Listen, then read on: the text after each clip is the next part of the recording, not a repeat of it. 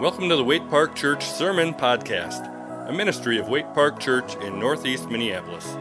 We do everything we do because we believe life with Jesus is better. If you like what you hear, we'd love to have you swing by and join us for worship. We meet on Sundays at 10 a.m. and have other groups and ministries on various days of the week. You can learn more by going to waiteparkchurch.org. Good morning, kids. I'm here with a story for you. And this true story comes from the Bible. That's right. This story is about two people. Or maybe it's about one awesome God. You can decide when I'm done telling the story. The first person is a guy named Cornelius. What's his name? Cornelius. That's right. He lived a long time ago. He was a commander in an army. And he was Italian. Got it? Now, the Bible says his family knew God and loved God and respected God, that they all, his whole family, prayed to God, and that they gave generously to people in need. Now, you can ask Abby this later, or maybe she's going to tell us later, but I'm wondering, how does Cornelius know God? He was Italian. He was not Jewish. And this was a long time ago. So I don't know if Abby has that answer, but that's what my question is. At that time, Jewish people were the ones who knew God and obeyed all the rules about God. The other person is a guy named Peter. You know Peter, right? Yes, Jesus' friend, the one who knew Jesus, saw Jesus live and die, and then come alive again. And then Peter spent his time talking to people about Jesus and sharing the good news about Jesus to Jewish people. This was important. All right, we also know that Peter was a good Jewish person. He followed all the rules. He knew the rules about what you could eat and what you could not eat. He knew the rules about who you could eat dinner with and who you should not eat dinner with. The Jewish people wanted to obey God by following all the rules, and they were learning that it wasn't the rules that made their hearts clean. It was Jesus. Okay, let's get to this story. So one day, Cornelius was at his house in the afternoon, it says. I'm not sure why the Bible included that, but it tells us at 3 o'clock precisely this happened. He had a vision, a very strange vision. It was an angel, and the angel came to him and told him to go find a guy named Peter. Now, Cornelius did not know Peter, but that's what the angel said. And as soon as the angel said it, Cornelius obeyed, and he sent his men to go find Peter. Now, meanwhile, they traveled for a whole day. The next day, while they were traveling, Peter was praying on his roof and feeling hungry when all of a sudden he had a vision. Now, I don't know why the Bible tells us that he was hungry, but that must be important. He was hungry and he had a vision. So, in Peter's vision, he sees a sheet with all kinds of animals on it, different kinds of animals. And in his vision, a voice says to Peter, go ahead and eat all these animals. And Peter, since he's a good Jewish person and obeys all the rules, he says, no, I will not eat these animals. You know I have never disobeyed those rules.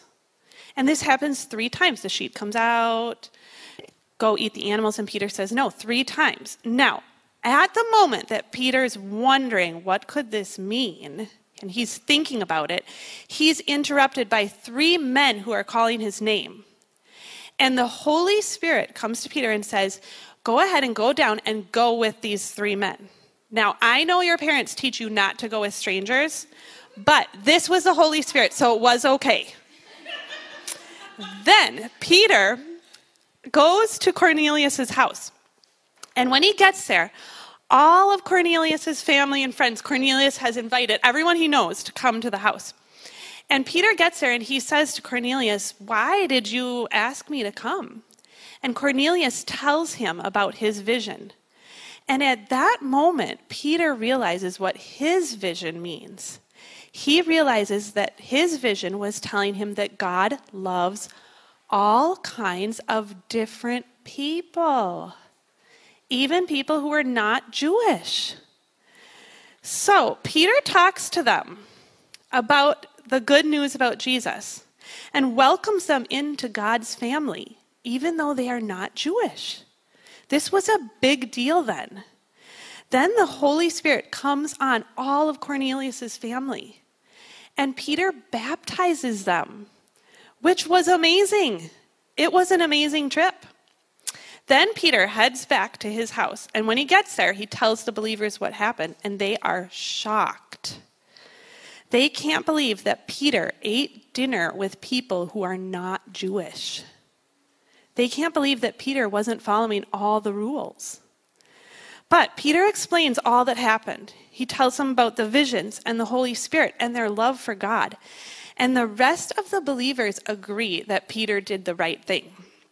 And the church grew and grew because they spread the good news to everyone, even people who are very different. And I like to think that I know the good news about Jesus because of Peter and Cornelius. I am also very different. And when I hear this story, it helps remind me that I can share the good news with anyone and everyone, that Jesus loves them, just like Jesus loves me.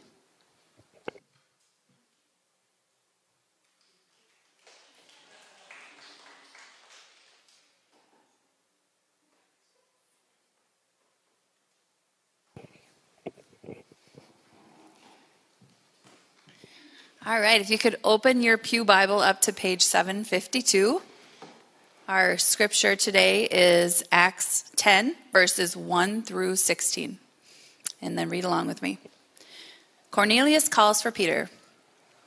At Caesarea, there was a man named Cornelius, a centurion in what was known as the Italian regiment. He and all his family were devout and God-fearing. He gave generously to those in need and prayed to God regularly. One day, at about 3 p.m, he had a vision. He distinctly saw an angel of God who came to him and said, "Cornelius!" Cornelius stared at him in fear. "What is it, Lord?" he asked. The angel answered, "Your prayers and gifts to the poor have come up as a memorial offering before God. Now send men to Joppa to bring back a man named Simon who is called Peter. He is staying with Simon the tanner, whose house is by the sea." When the angel who spoke to him had gone, Cornelius called 2 of his servants and a devout soldier who was one of his attendants. He told them everything that had happened and sent them to Joppa. Peter's vision. About noon the following day, as they were on their journey and approaching the city, Peter went up on the roof to pray. He became hungry and wanted something to eat, and while the meal was being prepared, he fell into a trance.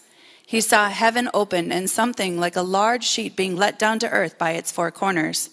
It contained all kinds of 4-footed animals, as well as reptiles and birds. Then a voice told him, "Get up, Peter, kill and eat." "Surely not, Lord," Peter replied. "I have never eaten anything impure or unclean." The voice spoke to him a second time, "Do not call anything impure that God has made clean." This happened 3 times, and immediately the sheet was taken back to heaven.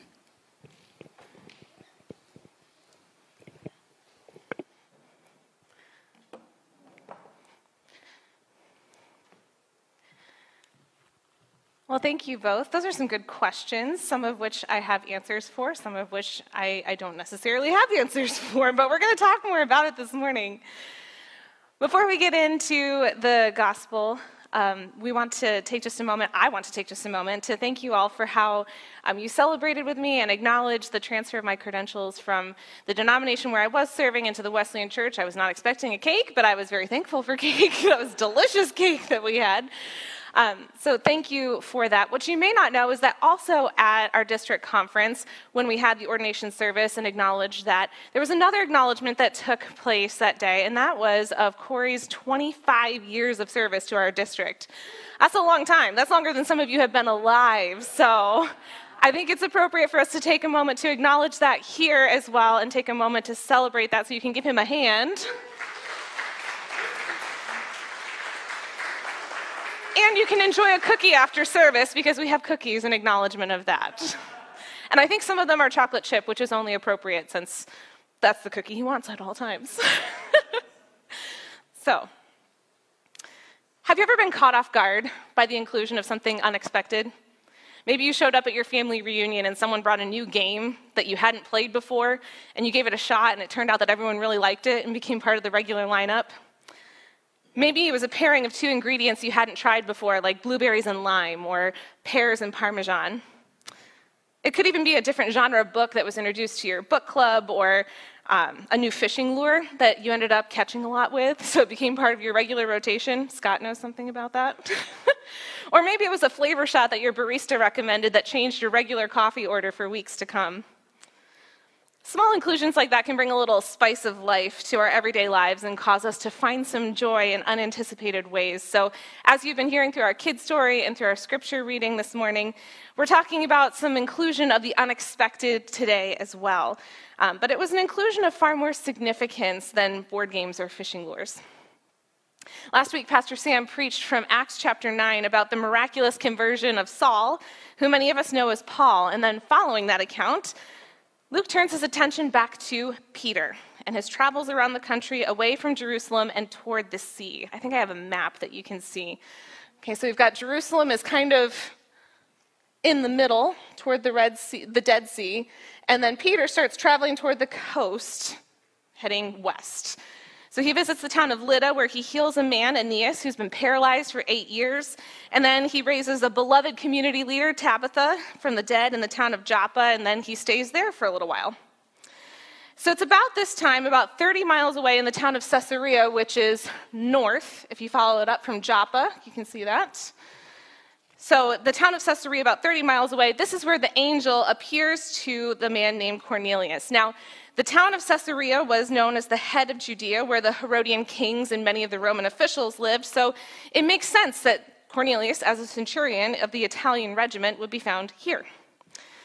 Luke doesn't waste any time in introducing us to Cornelius. He tells us in Acts 10:2, he, Cornelius, and all his family were devout and God-fearing.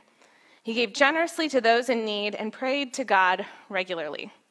Now, some commentaries will tell us that it's unlikely that Cornelius was a Jewish convert because you couldn't really do that without losing your rank in the army. So we're not exactly sure about how exactly he practiced his faith or what that looked like, but what we do know pretty definitively from Luke is that Cornelius is a man whose heart was turned toward God and was actively seeking to follow him.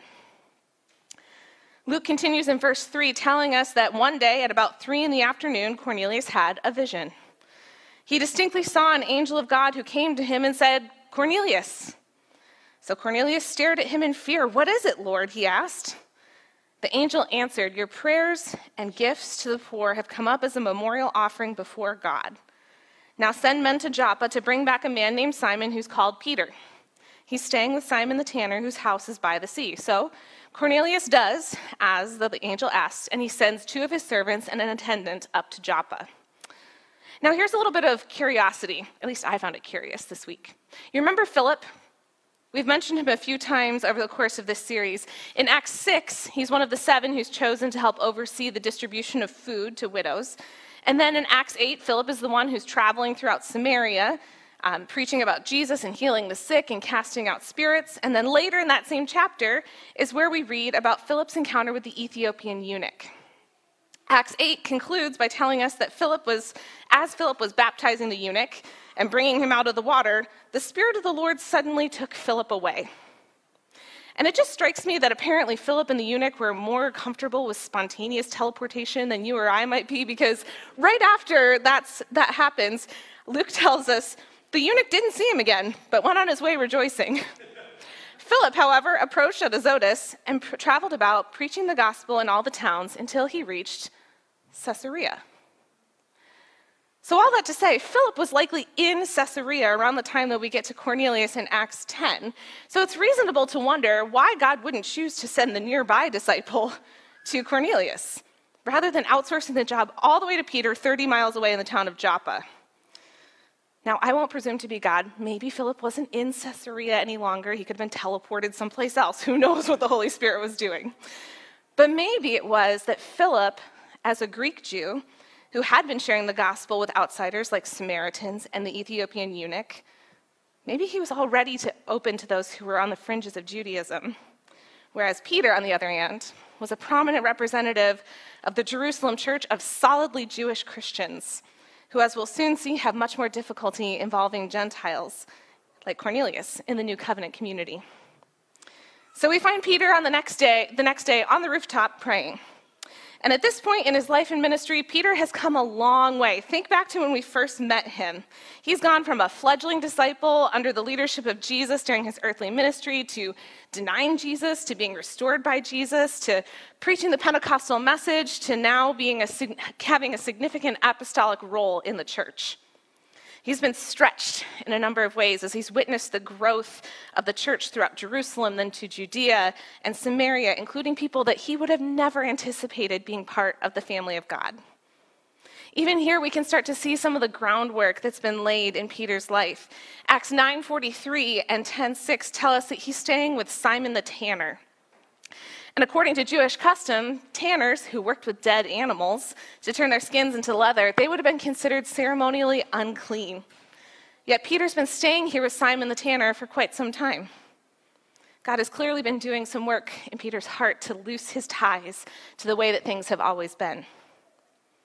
It's on this rooftop where Peter is praying that he receives a vision. And the more I've studied this, the more humorous I find it, the little insights you get into Peter's relationship with God. Because God could have chosen in this moment to just give a very basic and bland command to Peter, like, hey, Peter, listen up. I love Gentiles. I would like you to like Gentiles too. But he doesn't. Luke tells us in Acts 10:10 that as Peter was praying, he became hungry and wanted something to eat. So it almost seems like God has like this little wink and a smile as he decides in this moment to give Peter a vision of food, because he's hungry. So let's talk a little bit more about this vision.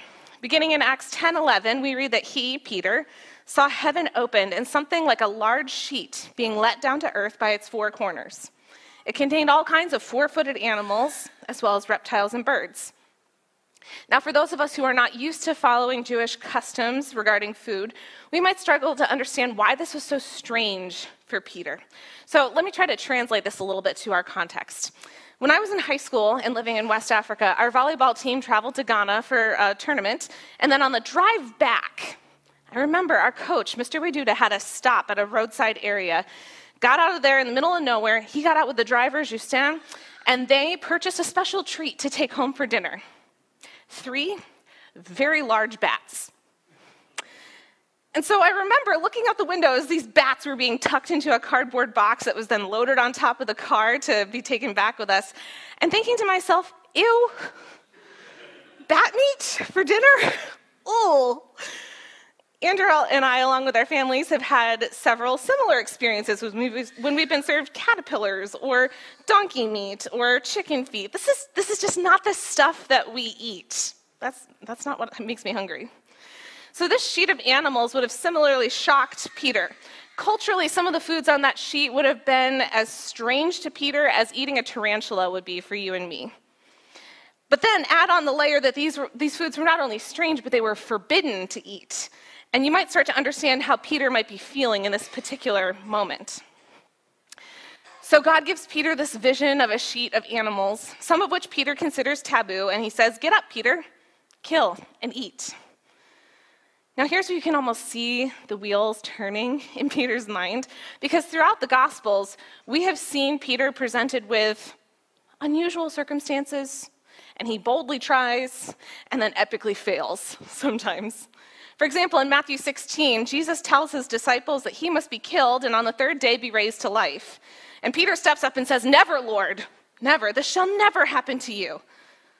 But Jesus then rebukes Peter because, of course, Jesus knows he must die and rise again. In Matthew 17, Peter's with James and John when Jesus is transfigured before them, and Moses and Elijah appear talking to Jesus, and Peter doesn't understand what's going on, so he just stands up and says, Lord, it's good for us to be here. If you wish, I'll put up 3 shelters, one for you, one for Moses, one for Elijah. But Peter's missed the point of the moment yet again, and before he knows it, Moses and Elijah have disappeared, and Jesus has changed the subject. Then in John 13, at the Last Supper, Jesus kneels to wash Peter's feet, and Peter refuses, thinking himself unworthy of being served by the Savior of the world, but Jesus again corrects him and explains that unless Peter allows Jesus to wash his feet, Peter can have no part of what Jesus is doing. Now, I think we can give Peter some credit for repeatedly sticking on his neck and trying again in spite of failures. But in this moment, faced with this sheet of four-footed animals as well as reptiles and birds, you can almost feel this kind of bewildered and somewhat frenetic internal processing, and he decides to go with the safe answer. He defaults to what he knows to be true from Jewish law and says, "Surely not, Lord. I have never eaten anything impure or unclean." Then, much to his surprise, Acts 10:15 tells us, the voice spoke to him a second time, "Do not call anything impure that God has made clean." This happened 3 times, and immediately the sheet was taken back to heaven. So Peter's understandably puzzled by this vision, and he's still thinking it over when Cornelius' men show up at the house looking for him. They explain who sent them and why, and the next day, Peter is setting off to Caesarea with them, along with a few believers from Joppa. When the group arrives at Cornelius' home, Peter enters, which is no small detail, given that it would have been against Jewish law for Peter to even enter the home of a Gentile. But Peter has taken the lesson of his vision to heart.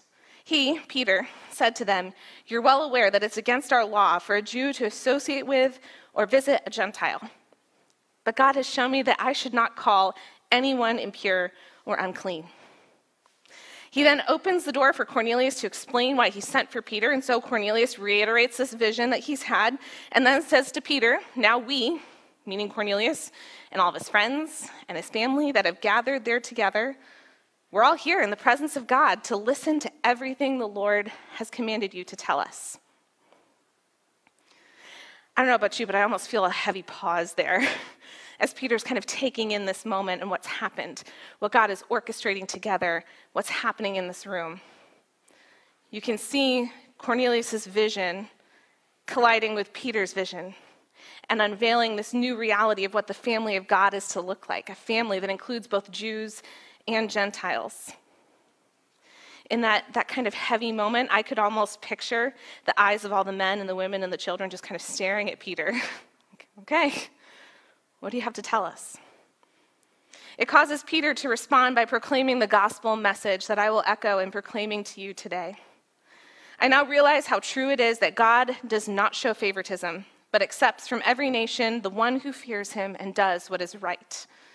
You know the message God sent to the people of Israel, announcing the good news of peace through Jesus Christ, who is Lord of all.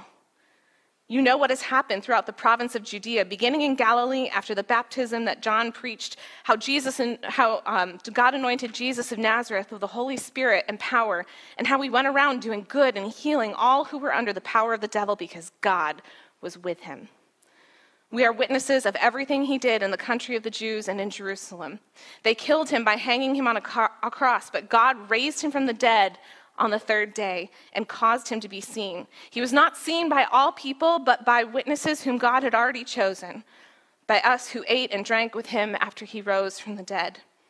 He commanded us to preach to the people and to testify that he is the one whom God appointed as judge of the living and the dead. All the prophets testify about him, that everyone who believes in him receives forgiveness of sins through his name. And then comes another unexpected moment. The Holy Spirit falls on Cornelius and all who had gathered to hear what Peter had to say. They began speaking in tongues and praising God, and it caught the believers who had come with Peter completely by surprise. Luke tells us they were astonished that the gift of the Holy Spirit had been poured out even now on the Gentiles. And Peter is now thoroughly convinced that the kingdom door is open wide to absolutely anybody. And he says, "Surely no one can stand in the way of their being baptized with water. They have received the Holy Spirit just as we have." So he ordered that they be baptized in the name of Jesus Christ. So what is it that we're meant to do with this story? What does it reveal to us about God? How are we to respond? I'd like to offer a few suggestions. The first thing that I think this passage reveals about God is that our God breaks down barriers.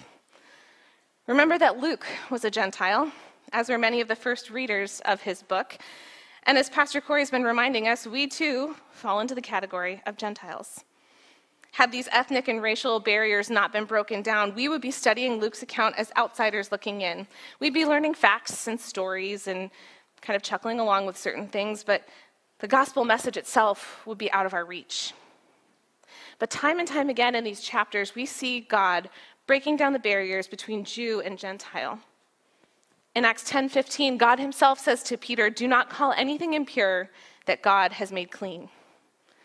Then in verse 34, Peter, in response to Cornelius' recounting of his vision, says, "I now realize how true it is that God does not show favoritism, but accepts from every nation the one who fears him and does what is right." Again, later in verse 47, Peter, following the outpouring of the Holy Spirit on Cornelius and his household, says, "Surely no one can stand in the way of them being baptized with water. They have received the Holy Spirit just as we have." Then later, when Peter's explaining what happened with Cornelius to the believers in Jerusalem, he says, "If God gave them the same gift he gave us who believed in the Lord Jesus Christ, who was I to think that I could stand in God's way?" Paul, too, writes later in Galatians chapter 3, verses 26 through 29, "So in Christ Jesus, you are all children of God through faith. For all of you who were baptized into Christ have clothed yourselves with Christ. There is neither Jew nor Gentile, slave nor free, nor is there male or female, for you are all one in Christ Jesus. If you belong to Christ, then you are Abraham's seed and heirs according to the promise." Our God breaks down barriers of ethnicity, of class, and gender, but he also breaks down barriers in our hearts. You see, the vision that God gave to Peter and the evidence of the outpouring of the Holy Spirit on Cornelius and on others who had gathered with him that day would have been deeply challenging to the Jewish believers.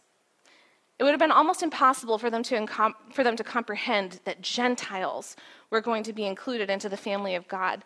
And you could argue that this is why Luke records Peter and Cornelius' visions repeatedly throughout Acts 10 and 11, and why there are so many details that are included in there about how Cornelius got his vision at 3 in the afternoon. Peter got his at noon. There's a lot of precision included in here. It can even lead us so far as to say, as John Stott did, that the principal subject of this chapter is not so much the conversion of Cornelius as it is the conversion of Peter. Peter is the one who needed the barriers of his heart broken down. And so it leads me to wonder, who is it that I deem to be an outsider to the family of God? Where do I draw lines of in and out that God himself might challenge? Do I, whether consciously or not, exclude people from God's grace based on whether they dress that way, look like that, listen to that kind of music, hang out with those people, smell that way, live that way, make those choices, go to that place, live in that neighborhood or that part of the world, share that social media post, vote for that candidate, hold that viewpoint, or disagree with me on that issue? And what barriers do I put up that an outsider would have to overcome in order to be an insider in my mind? Think back to the story of the conversion of Saul that we talked about last week. Saul had not been a friend to the Christians. He had been at the stoning of Stephen, holding coats so that others could more easily hurl their death blows. He breathed out murderous threats against God's people and dragged them from their homes to imprison them. When word of Saul's conversion got out, a lot of the believers didn't buy it. Saul would preach the good news of Jesus as the Son of God in the synagogues, and the believers responded with side-eyed glances and questions. When Saul tried to join the disciples in Jerusalem, the believers there were afraid to let him in, convinced that his conversion had not been genuine. Saul would have some hoops to jump through for these believers if he were ever to be accepted as part of them, let alone ever be fully trusted. But not so with Barnabas.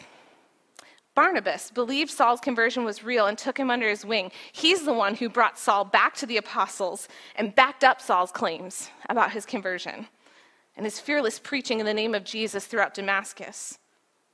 And then when the gospel started to spread in Antioch at the end of Acts 11, Barnabas was sent to confirm that the conversion of the Gentiles there was genuine. And when he found this to be the case, Barnabas went looking for Saul and brought Saul with him to minister alongside him for a year in Antioch. Barnabas knew our God to be one who breaks down barriers. He didn't call impure what God had deemed to be pure. He didn't play favorites. He didn't stand in God's way.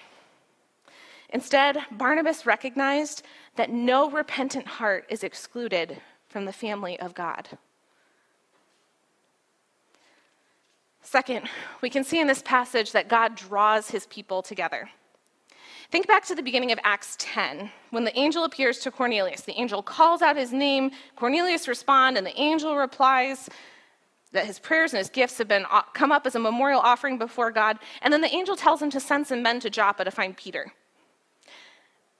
And it seems that God's adding in some unnecessary steps there, because he's got an angel face to face with Cornelius. He could have just had the angel deliver the gospel message. It's not like this angel is unfamiliar. He could have been among the chorus of angels, announcing the birth of Jesus in Luke chapter 2. I don't know. But instead, God sends for Peter to come and be part of sharing the good news with Cornelius, because it's part of his barrier-breaking plan to draw his people together. Later in the chapter, specifically in Acts 10:20, we can see a shift in language that's used to describe what's going on. God doesn't describe Cornelius' men as being sent by Cornelius. God says that he is the one who sent them, because God is ultimately the one who's orchestrating this whole thing. It's God who's orchestrating Cornelius and Peter's encounter as part of his barrier-breaking plan to draw his people together. Then a few verses further down, Luke describes Peter leaving with Cornelius' men to head up to Caesarea, and notes that some of the believers from Joppa went along. It almost seems like Peter knows that something might be up, something might happen when he goes to Caesarea, and so he's taking some other believers along with him so they can experience it firsthand. And sure enough, these believers got to experience something incredible, the outpouring of the Holy Spirit on Cornelius' household, astonished along with Peter at what God had done.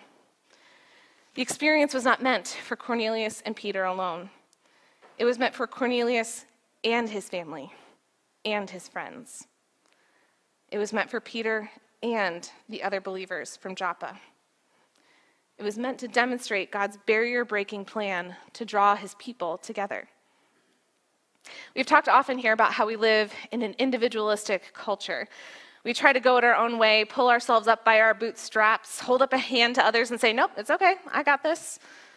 And being an individualist isn't entirely bad.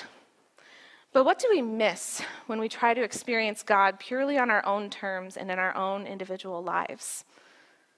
Cornelius' family and friends may have experienced the outpouring of the Holy Spirit at a different time, but what would they have missed if Cornelius had made his meeting with Peter a private one?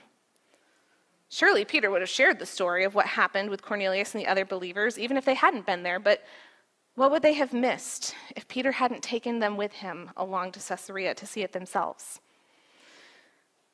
I think more often than we realize, God has something unique that he wants to do in us together. But we miss it because we're so caught up in doing things on our own. You may experience a measure of God's power and presence on your own, but what might he have to reveal to you as you allow him to bring you closer to others? What more might he have for you as you gather in small group at Sunday morning worship or around the table that you might never be able to experience on your own? What barriers might we see him break down in our hearts and our minds to understand all the more deeply that no repentant heart is excluded from the family of God? Finally, this passage shows us that our God pours out abundant grace. We can't overestimate how mind-boggling and world-altering this experience would have been for Jewish Christians. In these verses, we can see what's been described as 4 divine hammer blows, all aimed directly at Jewish racial prejudice. First, Peter's divine vision, where he's told to kill and eat animals that for millennia have been forbidden to Jews. And then he's further told not to call anything impure that God has made clean. Hammer blow. Second, the divine command for Peter to accompany Cornelius' men back to Caesarea without hesitation. Traveling and spending time with Gentiles would have been completely out of the norm for the Jews. So it's yet another hammer blow. Third, the divine preparation that God did in Cornelius' life in advance of Peter's visit. God invited Peter to play a crucial role in what was happening, but the divine interaction was not limited to the Jewish believers. Cornelius, too, experienced an angelic visit. Fourth hammer blow, the divine outpouring of the Holy Spirit on Cornelius and his family and friends, Gentiles, who the Jewish believers would have never believed could experience such a thing. And it's all grace. Grace that God gives to Cornelius and his friends and his family as he welcomes them into the family of God. It's grace for Peter to work through the mind-boggling, world-altering paradigm shift. Grace for the believers in Jerusalem to hear Peter's testimony of what happened and respond not with objections, but with worship and praise to God. It's all an outpouring of grace, abundant grace. You've probably heard the saying that the ground is level at the foot of the cross. We like to say it to each other as a reminder that before Jesus, we are all sinners. We all need God's mercy. But as commonplace of a saying as that is for us, the first century Jewish Christians would have disagreed. Throughout these first chapters of Acts, we have seen questions thrown around about whether or not non-Jewish believers should be required to be circumcised. The church hesitated to believe that the Samaritans became followers of Jesus until they sent Peter and John to confirm it. And even here in this passage, we see the believers in Jerusalem criticizing Peter for entering Cornelius' home and fraternizing with uncircumcised Gentiles. Now, to be fair, some of this hesitation may have been coming from a well-intentioned place. There may have been believers who were remembering the tragedies that God's people had faced in past centuries when the Israelites too freely associated with those outside of God's flock, resulting in losing their homeland and spending decades as exiles. So there's room for us to exercise wisdom in these cases. But don't make wisdom the dam that holds back grace. Instead, let wisdom be the banks that shape the unending flow of the river of grace that God is pouring out even on those that we don't expect. Obedience to God's leading will often come before our understanding. And once we have that understanding, it'll only lead us further to more difficult steps of obedience. But I pray that I will be able to respond, as the Jerusalem church did after hearing Peter's testimony, that as my eyes are open to what God is doing, that my criticism will cease and my worship will begin. I hope you'll allow me to be so bold as to pray the same for you. Our God is a barrier-breaking God who draws his people together and pours out his abundant grace, and no unrepentant heart will be excluded from his welcome into his family. Let's pray.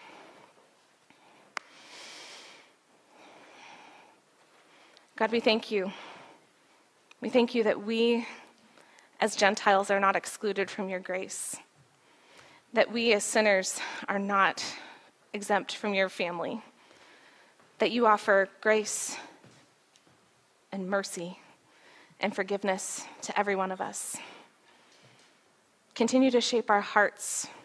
Continue to open our minds to who you include in your family, even when they're people that we don't expect, people that would seem so far from your grace. Open our eyes to see them as you see them, to love them as you love them, and that we would be ones who open the doors of your kingdom wide to everyone. In your name, amen. You've been listening to the Waite Park Church Sermon Podcast from Waite Park Church in Northeast Minneapolis. We hope this week's sermon helped you learn to know and love Jesus more and serve him in your unique place in the world. If you have feedback or questions, get in touch with us by emailing podcast@waiteparkchurch.org.